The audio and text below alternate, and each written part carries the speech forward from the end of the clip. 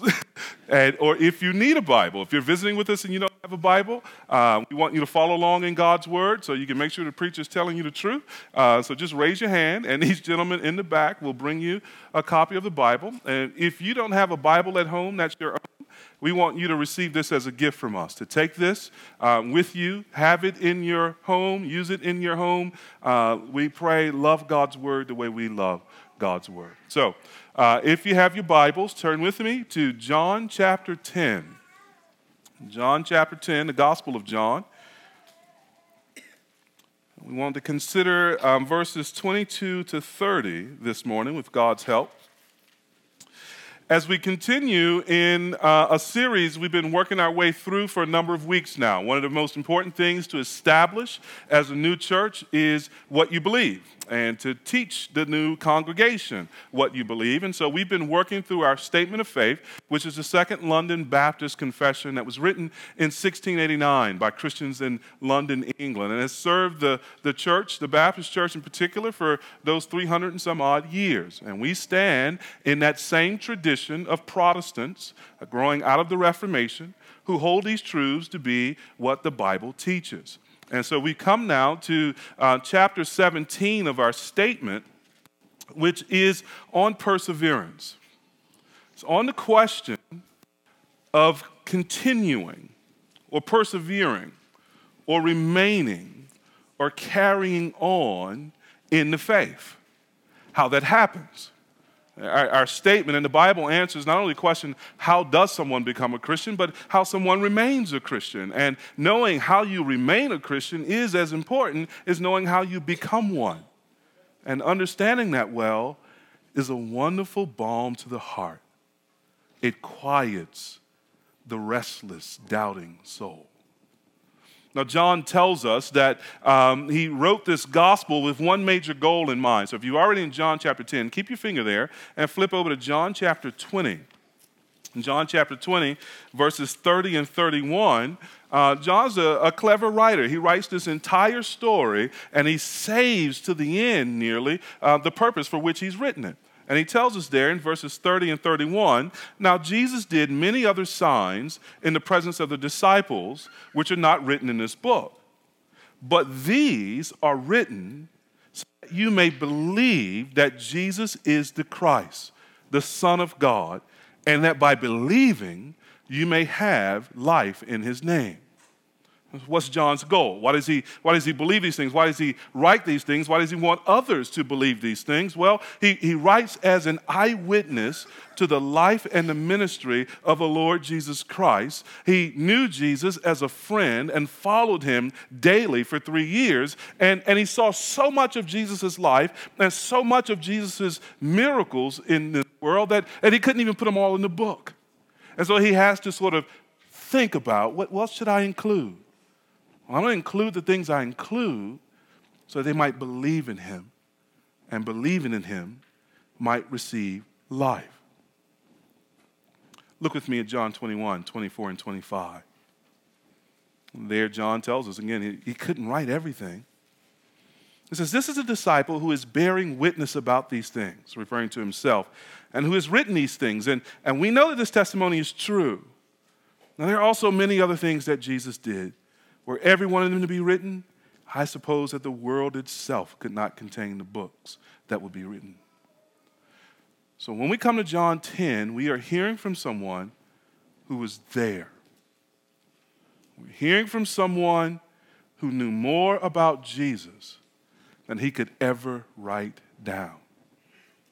And he's writing to persuade us of the truth about Jesus so we might believe in Jesus, and believing have what he calls this life that is in Jesus. Now, John wrote other parts of the New Testament too. He wrote 3 letters that also bear his name. And in one of his letters, 1 John chapter 5, verse 13, again, at the end, he sort of tells the people why he wrote that letter. And this is what he says. I write these things to you who believe in the name of the Son of God, that you may know you have eternal life. Now, that letter has a slightly different purpose. John's gospel is written to people who don't yet believe so that they might believe and receive life. John's letter is written to people who already believe that they might be made more certain that they have the life that was promised in Christ. Now, our text, John chapter 10, and our question of perseverance lies in between those two poles. It's an issue that arises between believing and assurance or confidence, which we'll think of next week.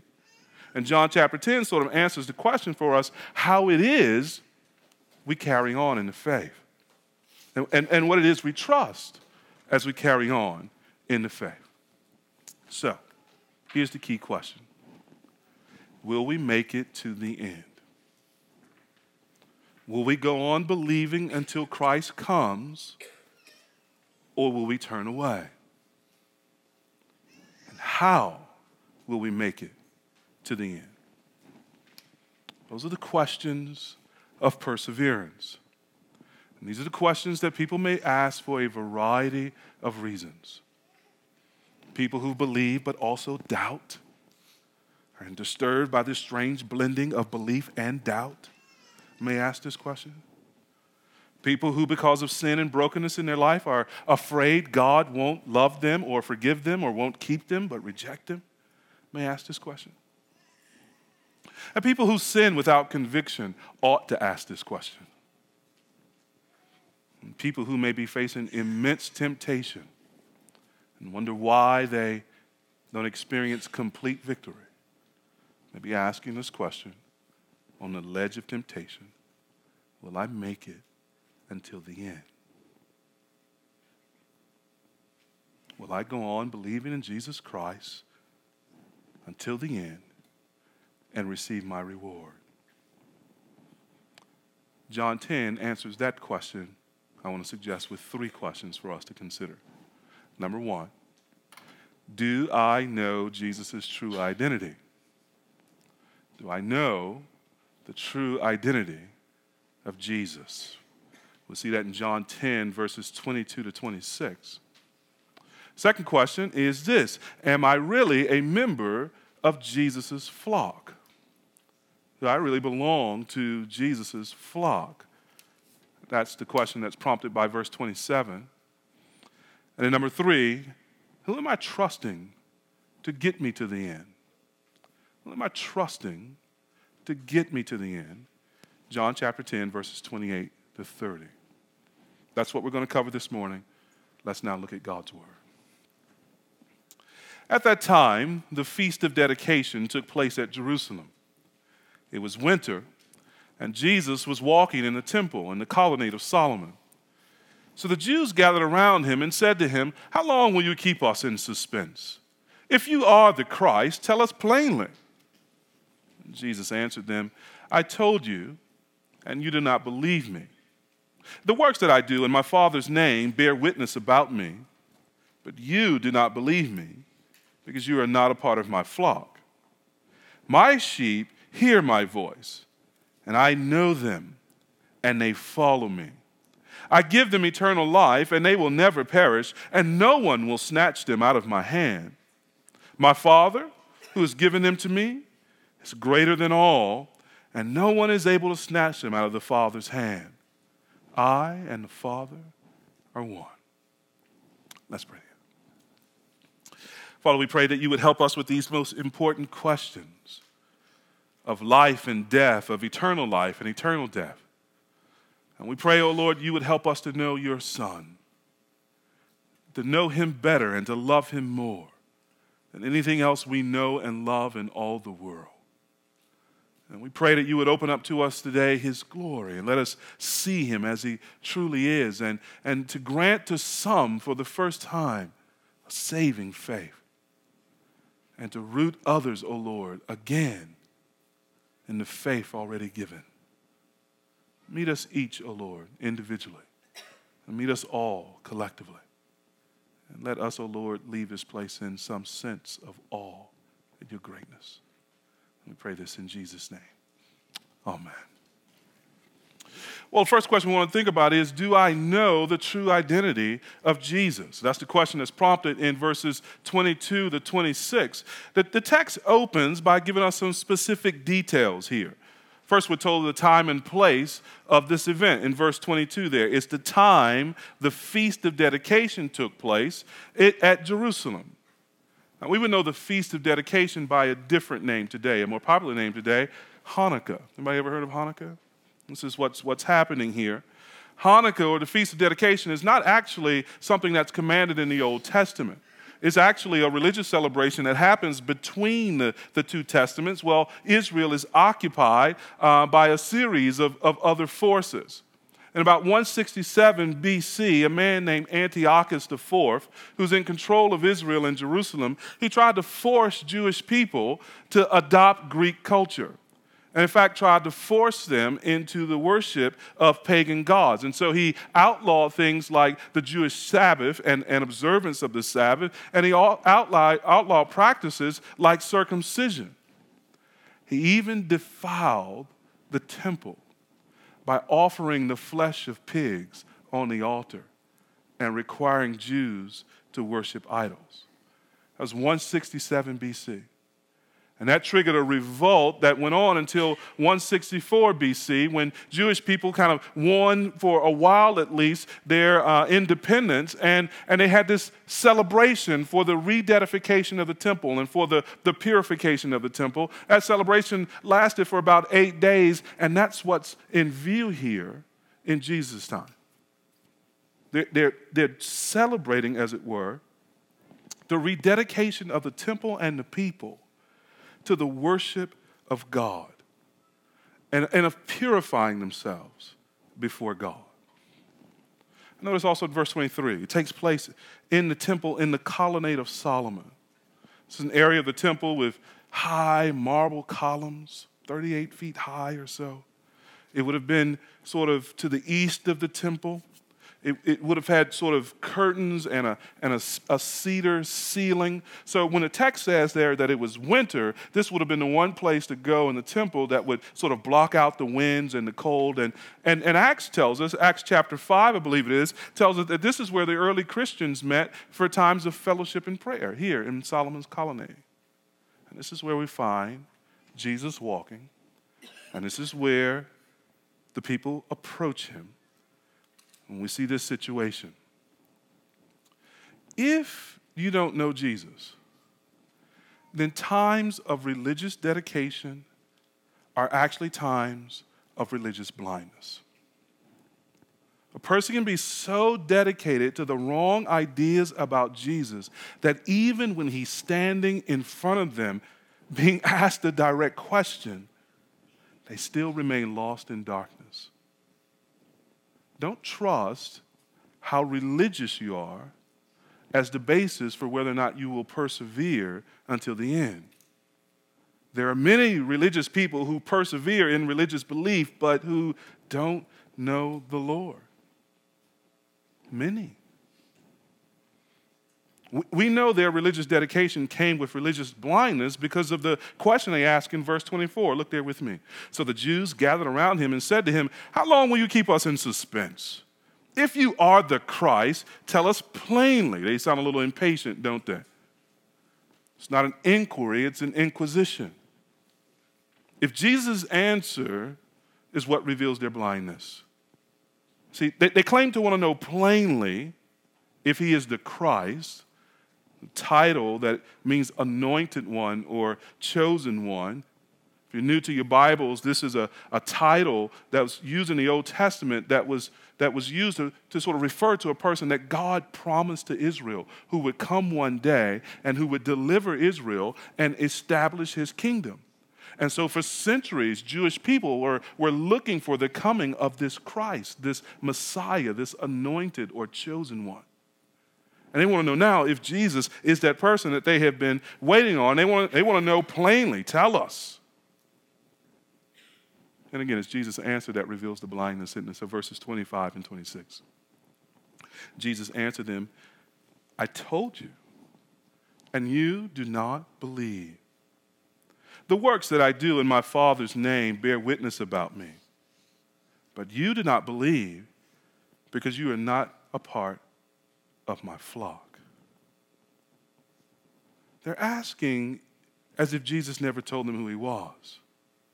that he is the Christ. They're acting like Jesus somehow was cryptic or vague or mysterious about things. They want plain answers, but Jesus says he'd already given it to them, especially if they would consider his works, the things that he did, the miracles that he had done in his Father's name. That too, even in the answer there, was a clue as to who he was, uniquely the Son of God. Now, keep your finger in John 10, and let's just look at some of these places where Jesus told the people who he was. Flip back over to John chapter 3, where this man named Nicodemus comes to Jesus at night. He's a religious man, a religious leader, and he wants to know the same thing, who Jesus is, if he really is a prophet and really is the Messiah and really is the one that they should be looking for and believing on. And Jesus tells him a number of wonderful things, but look at John 3, 13 and 14. He says to Nicodemus, "No one has ascended into heaven except he who descended from heaven, the Son of Man," which is the way Jesus often referred to himself. "And as Moses lifted up the serpent in the wilderness, so must the Son of Man be lifted up, that whoever believes in him may have eternal life." Here's Jesus saying, I'm the one who's come from heaven. And I've come to be lifted up, to be crucified on the cross, to give my life for people so that anyone who believes in me would have eternal life. I'm the one who gives life. He told him plainly. Or look in John 5, verses 16 to 18. In John chapter 5, Jesus heals a man who was blind at the pool of Bethesda. And I love those stories about Fanny Crosby that was shared early in the service today. It reminded me of my favorite little Fanny Crosby anecdote, where someone said to her later in life something along the lines of, what a shame, what a tragedy it was that she was blinded from infancy and had never seen the world, seen color, seen the beauty that's in the world. And she said, oh, no. She says, you realize that when I go to heaven and my eyes are open, the very first thing I will ever have seen is the face of the Lord Jesus Christ. Love that woman's perspective. So Jesus here heals a blind man at the pool of Bethesda. And notice what he says in verse 16 down to verse 18. He says, "And this was why the Jews were persecuting Jesus, because he was doing these things on the Sabbath. But Jesus answered them, my Father is working until now, and I am working. This is why the Jews were seeking all the more to kill him, because not only was he breaking the Sabbath, but he was even calling God his own Father, making himself equal with God." He was so plain about who he was, they wanted to kill him. That he was, in fact, the Son of God, God the Son, equal with God. A little bit later in chapter 5, see there in verse 22, how plain the Savior was. The Father judges no one, but he has given all judgment to the Son. He's claiming here to be the one who judges the entire earth. Verses 24 to 26, "Truly, truly, I say to you, whoever hears my word and believes him who sent me has eternal life. He does not come into judgment, but has passed from death to life. Truly, truly, I say to you, an hour is coming and is now here when the dead will hear the voice of the Son of God, and those who hear will live." He said, I'm not only the Son of God, but it's by my word that men come to life. And it's by my word that even the dead will live again. A couple more. John chapter 7, verses 28 and 29. And we're skipping some. All of the gospel been telling them who he is. So John 7, verse 28 and 29. So Jesus proclaimed as he taught in the temple, right there in the temple, "You know me, and you know where I come from. But I have not come of my own accord. He who sent me is true, and him you do not know. I know him, for I come from him, and he sent me." Effectively, he's saying, you don't know God. I have come from him. Verses 37 and 38 of that same chapter. On the last day of the feast, this is previously now the Feast of Tabernacles, I think, the great day, Jesus stood up and cried out, "If anyone thirsts, let him come to me and drink. Whoever believes in me," as the scripture said, "out of his heart will flow rivers of living water." A wonderful allusion to the Old Testament where God promised to give his people living water to drink. And here's Jesus now saying, I'm standing in that very place. I am the one, I am the God who gives you this river of living water. Whoever comes to me and drinks will live. Is that not plain? John chapter 8, verse 58. Jesus is having an argument with Jewish people at the time, and they are claiming that they are descendants of Abraham, and they are trusting the fact that because they're descendants of Abraham, that they're okay with God. And Jesus tells them that Abraham is not their father, but the devil is their father. And then he tells them this in John 8, verse 58. And Jesus said to them, "Truly, truly, I say to you, before Abraham was, I am." It's a remarkable statement. He takes the divine name, I am, spoken to Moses in Exodus, and he uses that divine name as his own. He is the great I am. And before Abraham was, or before anything was, Jesus existed. He's teaching there that he is the pre-existent God himself, the always existing God. And they understand him. Look at verse 59. So they picked up stones to throw at him, but Jesus hid himself and went out of the temple. He has been over and over and over again telling them plainly who he is. Here's the problem. He's more than they imagined him to be. He's far more than he imagined them to be. Many people don't believe in Jesus because he's more than they were looking for, not less. They wanted a rebel leader to fight against Roman soldiers, but Jesus was King of Kings and Lord of Lords, whose kingdom was not of this earth. They wanted a good teacher to tell them the sort of intricacies of the law. But Jesus says, I have come to fulfill the law and the prophets, and not one jot or tittle shall fall until all is fulfilled.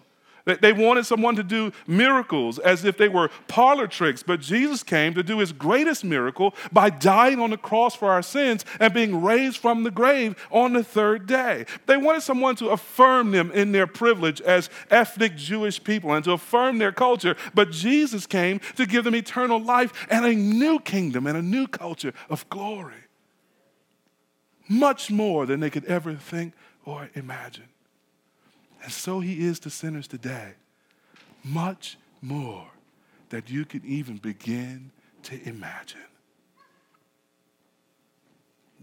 Jesus says to them in John 10, your problem wasn't that I wasn't playing.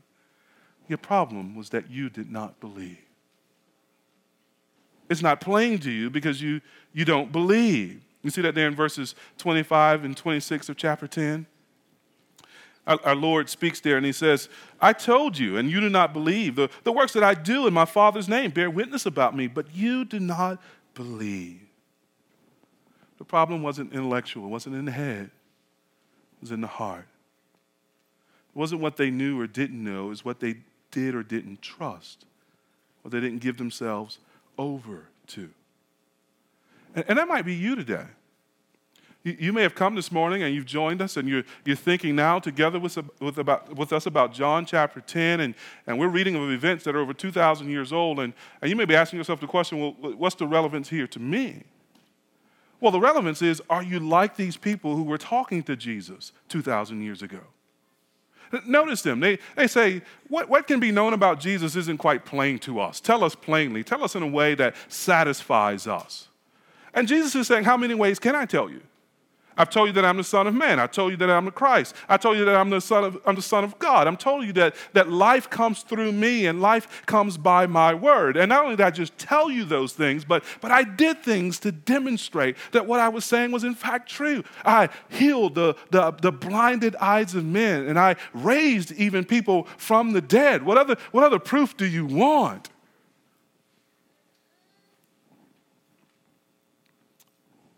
And so maybe the question for you this morning is, why is your starting position unbelief rather than belief. Have you ever thought about that? If you're not yet persuaded that Jesus is who he is and that you should love him and follow him, have you ever asked yourself the question, why do I start on the negative and kind of want everybody to give me all of the answers and bring me over to the positive? Especially if God is a God full of love and full of compassion, if he's good and he's merciful.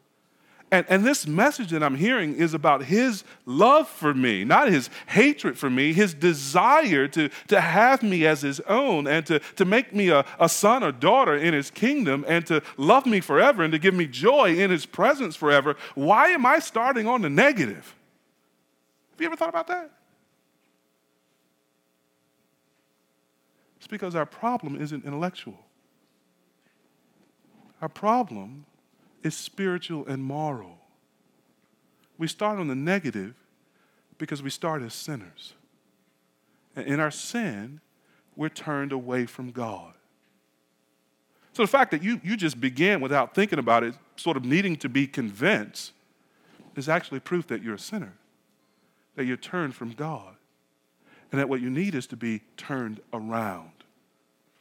Right now, you're going away from God, and what's necessary in order for you to belong to God and to be forgiven of your sins and to have eternal life is that you should turn around and move toward God. This is what we call repentance. Lest you turn from God, you'll continue to run away from God. But you'll run right into God only as your judge, not your Savior. There's no escaping him. There's only coming to trust and believe in him. Jesus has proven his love for you in this. And while you were sinners, and while I was a sinner, and while I was on the sort of starting position of doubt and negativity and rejecting the knowledge of God, while we were in that state, the Bible says Christ died for us. His crucifixion on the cross, when he suffered the judgment of God, that was also to display the proof, the evidence of God's love for us, of God's love for you. And then he rose again from the grave on the third day for our justification and that we might have eternal life. I think the Lord would ask you, what more must I do to make it plain that I am the Son of God in whom is life, and that if you would believe in me, your sins would be forgiven, and you would live with me forever. If you've come this morning, you've been skeptical about Christianity, I wonder if you could suspend your disbelief long enough to really consider who Jesus truly is. I hope you would do that, because if you discover who he truly is, you will never have regretted putting down your doubts. Trust him. Try him. Which brings us to our second question. First question had to do with faith, really. Do we believe the right things about Christ? Do we see him for who he is? Do we accept him as he offers himself in the gospel? He doesn't offer himself in accord with the expectations of men. He offers himself as really the Son of God and the Lord of all and the giver of life, who is to be loved and to be followed. Do we believe in him, the salvation of our souls? Well, Jesus says something else in John 10, verse 26. He says, you do not believe because you are not part of my flock. And that prompts a question, does it? Well, how is it that we become part of his flock? If he's speaking to people who are on the outside of his flock, and they are made sensible enough to know, oh, wait a minute, I'm on the wrong side of the fence. I need to get inside the flock. The question is, well, what does that kind of sheep look like? What does it look like to be a part of the flock? And that's what Jesus begins to answer in verse 27. Notice. My sheep hear my voice, and I know them, and they follow me. Three clear things. His sheep hear his voice, his faith. He knows his sheep personally and individually. It's fellowship. And his sheep follow him. That's following. Faith, fellowship, following, right? So look at this. My sheep hear my voice. It's a reference to a clear spiritual recognition of Jesus' truth and identity. One of the wonderful things, you think about Jeremy and the birth of little Savannah, wonderful things about understanding the development of children, even in the womb, is that they come to distinguish their parents' voices from all the other voices, even while they're in the womb. This is what makes reading to the baby, even in the womb, such a powerful and wonderful thing. They are in the little fluid in the sac, hooked up to cable. They can still hear mom and dad calling them, right? They know mom and dad's voice as if it were imprinted upon their souls. And so it is with Christ and his sheep. Of all the voices in the world, and there are many voices in the world, beloved, there are many shepherds and kinds of shepherds in the world. The one voice that the Christian hears and recognizes and can pick out of the crowd is the voice of their Savior. It's the voice of Christ. Sometimes the still, quiet voice. And sometimes to hear him speaking, his voice, as John says in Revelation, like many waters roaring. It calls, and the sheep know. I remember once reading this book by a guy who was a chaplain at an Ivy League university, and the book was kind of his life story and his memoir, and he's really telling the story of how he really sort of educated himself out of the faith. He became an unbeliever, frankly. And he tells a story about the problem with Christians. That the problem with so many Christians is that they idolize the Bible. They're guilty of what he called bibliolatry, right? And he tells a story about this pastor one year preaching to his congregation and wanting to loosen the grip of the Bible on his congregation so that they could think freely and be more enlightened. He announces a text from the Bible. He picks up the Bible off the pulpit. He leaves the pulpit in the chancel area, walks over to the stained glass window, raises one of the windows, and tosses the Bible out the window. And that was his approving example of good Christian leadership. And those people love their Bible too much. I think that writer is foolish. And he doesn't understand what people love about the Bible. We're not guilty of bibliolatry because we love the Bible. We love the Bible because it's in the Bible that we hear Jesus' voice. It's where he speaks.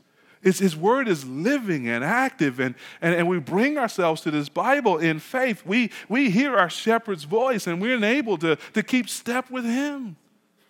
God speaks in many ways, yes, sometimes in subjective impressions. Psalm 19 says, the heavens declare his glory. All of creation is speaking day after night, day and night after night about the glory of God. But where God speaks most clearly to us is in his written word. And so we prize this book because this book brings us to the chief shepherd. And we listen for his voice. And the more we listen to this book, the more we're able to hear his voice in the noise of the world and the confusions of life.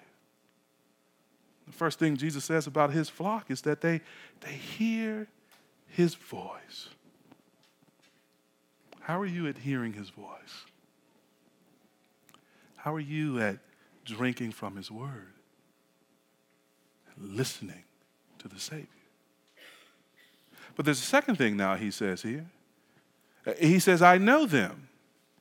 I notice that the sheep are defined not so much by whether they know Jesus, but whether Jesus knows them. We're so accustomed to talking about our knowledge of God and whether we know God personally, and there's nothing wrong with that, but we also fail in that sometimes to realize how often the Bible talks about God knowing us.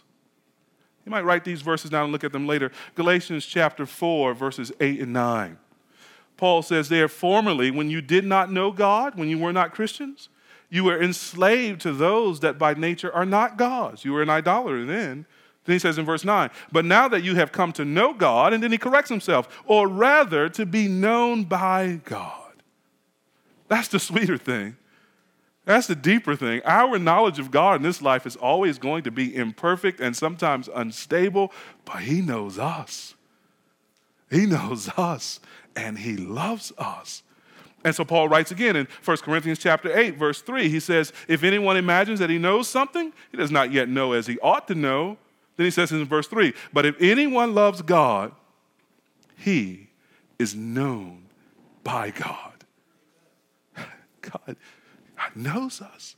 And this knowing is not merely intellectual. It's just not sort of God is omniscient and he's got a head full of knowledge and facts about our lives. No, this knowing is also the knowing that comes along with love. He knows us in such a way as to love us. So 1 John 4:10, in this is love. Notice, not that we have loved God, but that he loved us and sent his son to be the propitiation of our sins. To be a sheep in the flock of Christ is to be loved by Christ. He knows you, beloved. If you're not a Christian, that's terrifying. Because the one thing we want to do if we're not Christians is hide our sin.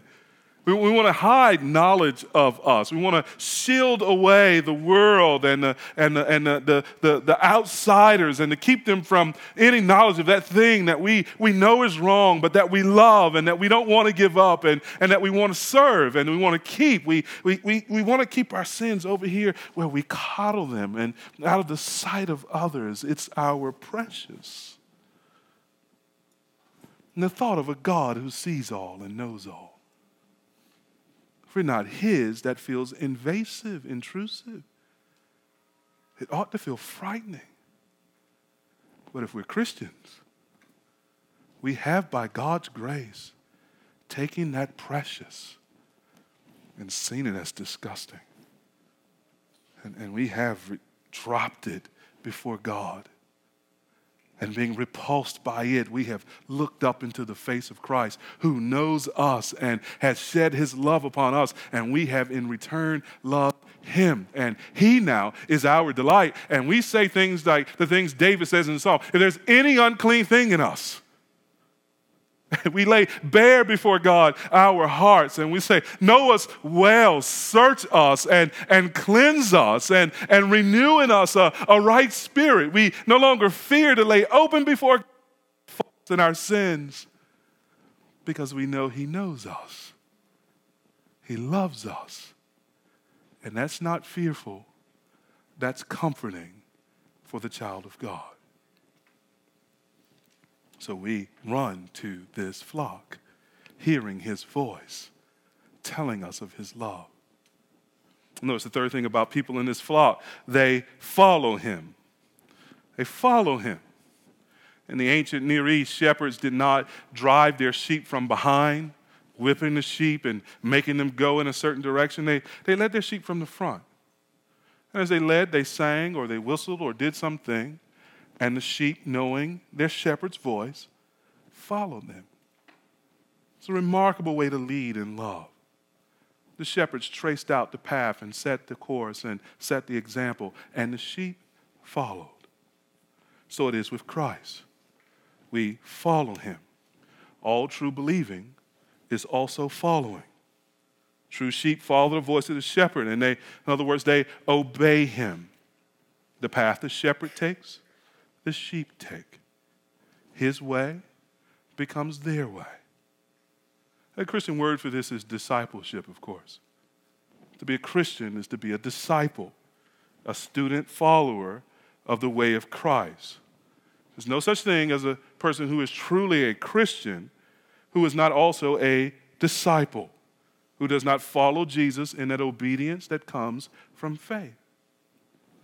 A well-known Christian music artist recently did a Ratchet-inspired track called I Love God. Some of y'all know that one, right? I love God. You love God? What's wrong with you? I love God. It's kind of catchy. I don't know what it's about, but it's kind of catchy, you know. But the real question isn't, as that song asks, do you love God? The real question is, do you follow Jesus? Do you follow Jesus? For that's where the vague idea of loving God takes on very specific expression. Many people claim to love God vaguely. Oh, what the Bible keeps asking is, do you follow Jesus? Oh, that's how love for God is expressed. Even Jesus says so. Later in John's gospel, in John chapter 14, verse 21, he says this, whoever has my commandments and keeps them, he it is who loves me. And just a little bit later in verse 23, he says, if anyone loves me, he will keep my word. And then he gives the opposite. Whoever does not love me does not keep my words. Our following Christ in obedience is how we express love to him as our Lord. Do you love God? Do you follow Jesus? There are three questions for us to hold on to here when we're thinking about these things. One question has to do with faith. Do I believe the gospel of Jesus Christ? That God so loved the world that he gave his only begotten Son, that whoever would believe in him would not perish but have eternal life. Do I believe in this Jesus and this good news? Second question has to do with fellowship. Do I know the fellowship of his love? Do I know him? Does his knowing me bring me into his love? And thirdly, do I obey his word and follow his way? Perhaps think of those questions this evening. Reflect on your own life. Ask the Spirit of God to give you help to discern where you stand in relation to those things, and to find great hope if you are in his flock. If you have difficulty with any of those questions, please stick around for potluck. Talk with us about that. We love to talk more and to pray more about any of those questions you might have. It's why we exist. We really want you to know Jesus and to be known by him. For us, there is no greater thing in all existence. Which brings us to our final question. How do I know I'm going to finish? And more specifically, who am I trusting to get me to the end? And the wonderful thing about verses 28 and 30 is that to be a sheep in Christ's flock comes with certain guarantees. These are sweet and precious promises that teach us why we can be confident that if we have come to Christ in faith, we will persevere until the end. The main thing we're told is that our perseverance is also a kind of preservation. That while we continue in faith, it is God who is keeping us in the faith until we receive the goal of our faith, which is our salvation. Look with me at verses 28 to 30. I give them eternal life, and they will never perish, and no one will snatch them out of my hand. My Father who has given them to me is greater than all, and no one is able to snatch them out of the Father's hand. I and the Father are one. Here are three reasons for our perseverance until the end. Number one, the life Jesus gives us never ends, and so we never perish. That's how I summarize the first part of verse 28. I give them, Jesus speaking, eternal life, and they will never perish. The life that Jesus gives is full and abundant and never ending. That's what eternal means. It never ends. And that's why Jesus says, they who believe in him will never perish. Meaning we will never die. We will never stop existing. There is a life in the Christian life, Jesus' own life, that cannot be put out. That cannot be snuffed out. If we trust in Christ, even though we die, Jesus says, yet we shall live. Death becomes a doorway to an even greater life. So our persevering until the end is a result of our being given a life that never ends. It will be God who keeps us by giving us this indestructible life. Notice the second thing. The hands that hold us are too strong for anything to threaten us. Verses 28 and 29, no one will snatch them out of my hand. My Father who has given them to me is greater than all, and no one is able to snatch them out of the Father's hand. There's a game people sometimes play with children. Maybe you've played this game. You got something, little kid, it catches their eye and they would like it. Maybe it's a marble, or maybe it's a little coin and something shining, and you hold it out to the little kid and you challenge them to snatch it out of your hand. And every time they try to get it, you close your hand, right? You close your hand. And it's a fun way to torture kids, And so you're there torturing the kid, having a great time and playing this game with it. And they can't get it out your hand, right? And when they get old enough and quick enough to get out your hand, you stop playing the game, right? At least with money, When God saved us, he took us into his hands. He never took his hands off of us. And there is no one quick enough or powerful enough to snatch us out. He can hold you in his hand as he does with Job, and to say to the devil, have you considered my servant Job? He can hold you in his hand and say, do what you want. You're not going to get him. I got him. He can hold you in his hands and like his servant Paul. And Paul could suffer so many things, shipwrecks and beatings and being left for dead and bitten by vipers and whipped. And he said, do what you want. I got Paul. Paul is not going to deny me, and I'm not going to deny Paul. You can't get him. He has you, Christian, in his hand. And he holds you before the world, and he says, take a job, blaspheme their name, persecute them, send them to a place in the world where Christians are being killed, and with every threat and every attack and everything that goes on, God chuckles because no one can take them out of his hands. And so we persevere because of God's power, because of his omnipotent hand. Take your seat right there in the palm of his hand and rest. Trust. No one can take you out. And did you notice something? Between verse 28 and 29, at the end of verse 28, Jesus says, no one can snatch them out of my hand. And then in verse 29, he says, no one can snatch them out of whose hands? The Father's hand. May you rest in Christ and the Father's hands. Nobody taking you from there. No threat, no weapon, no power can come against you in God's hands. You want to be sure that you will persevere to the end? Remind yourself that you rest in God's hands. Not your own, but the omnipotent God who keeps you. Look at a third thing. We are confident of our perseverance, number one, because Jesus gives us a never-ending life, and so we will not perish. And number two, because the hands that hold us are too strong for anything to threaten us. And number three, we're confident that we will persevere because the Father and the Son work together for our perseverance. We saw that there in verses 28 and 29, and Jesus makes it explicit in verse 30. I and the Father are one. There's not a hint of disagreement between the Father and Son when it comes to the perseverance of the saints. What the Son wants, the Father wants. What the Father wants, the Son wants. There is no sense whatsoever that the Father is still angry with us and just looking for an opportunity to smite us. And Christ keeps jumping in the way and defending us and said, Dad, cool down. They'll be okay. That's not what's happening. And there's no sense in the world that the Father wants to save us and wants us to make it to the end, but Jesus' sacrifice on our behalf is somehow insufficient. No, not at all.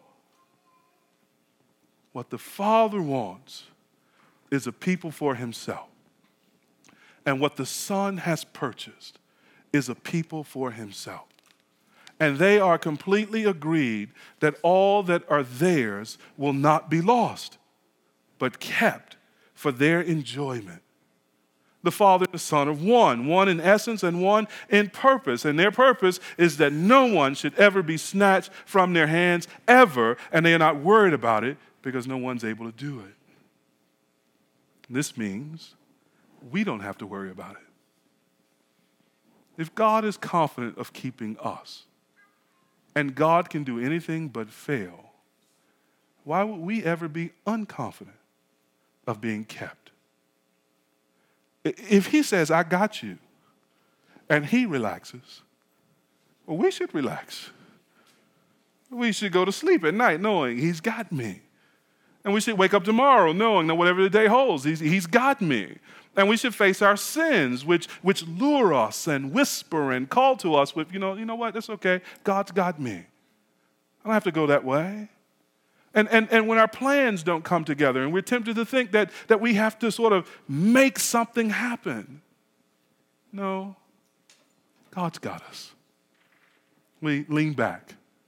We rest in his hands. We trust him, even with our very souls, especially with our souls. And this is why perseverance, the Bible's teaching of perseverance, is for our joy. It's for our delight. It's for our comfort. And this is why I love the way our statement of faith works its way through this. So to conclude, what I want us to do is to read those 3 paragraphs. They're printed in your bulletin on a certain page. Page 8, on page 8 of your bulletin, chapter 17 of the London Baptist Confession, which we have been attempting to illustrate from the Gospel of John, has 3 paragraphs here that are really a celebration not of us keeping ourselves, but God keeping us. God keeping us. And so let's read together, beginning in the first paragraph. The saints are those whom God has accepted in Christ the Beloved and effectually called and sanctified by his Spirit. To them he has given the precious faith that pertains to all his elect.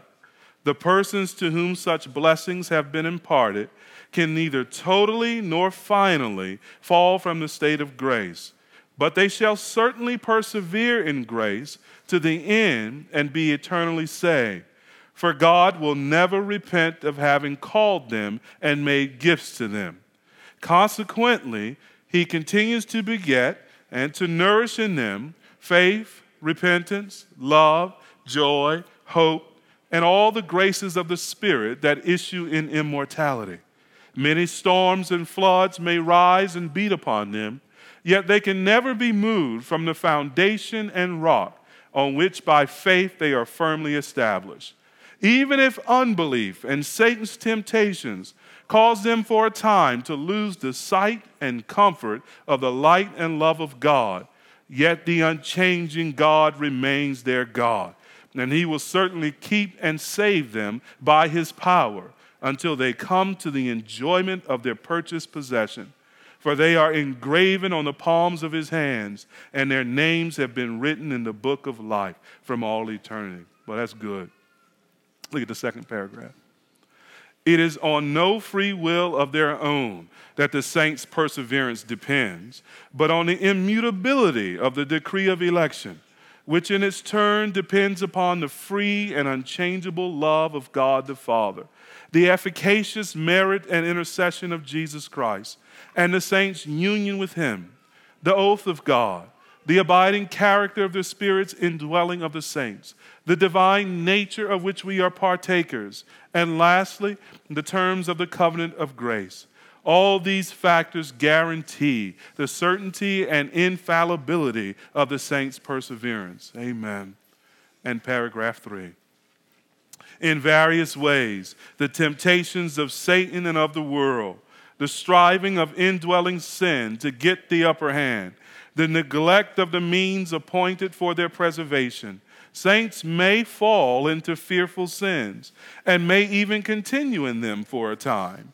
In this way, they incur God's displeasure, grieve his Holy Spirit, do injury to their graces, diminish their comforts, experience hardness of heart and accusations of conscience, hurt and scandalize others, and bring God's chastisement on themselves. Yet, being saints, their repentance will be renewed, and through their faith, they will be preserved in Christ Jesus to the end.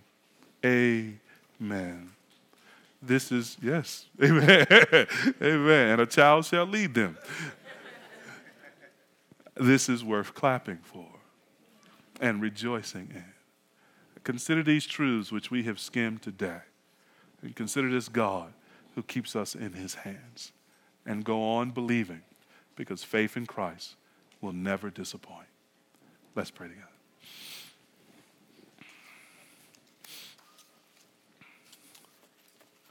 Father, we bless your holy and precious name. There is no other God but you. There is no other God like you. All the other gods are idols. They are deaf and dumb and blind, and those who follow them are just like them. But you are the true and living God who saves sinners. And those who trust in you will be like you, will be alive forever, will be with you forever, and will be filled with your joy and your love forever. We give you praise, for we did not deserve any of your mercy, any of your grace, any of your love. In our sin, we had rebelled against you and caused your anger. But you sent Christ Jesus, your Son, to do your work and your will.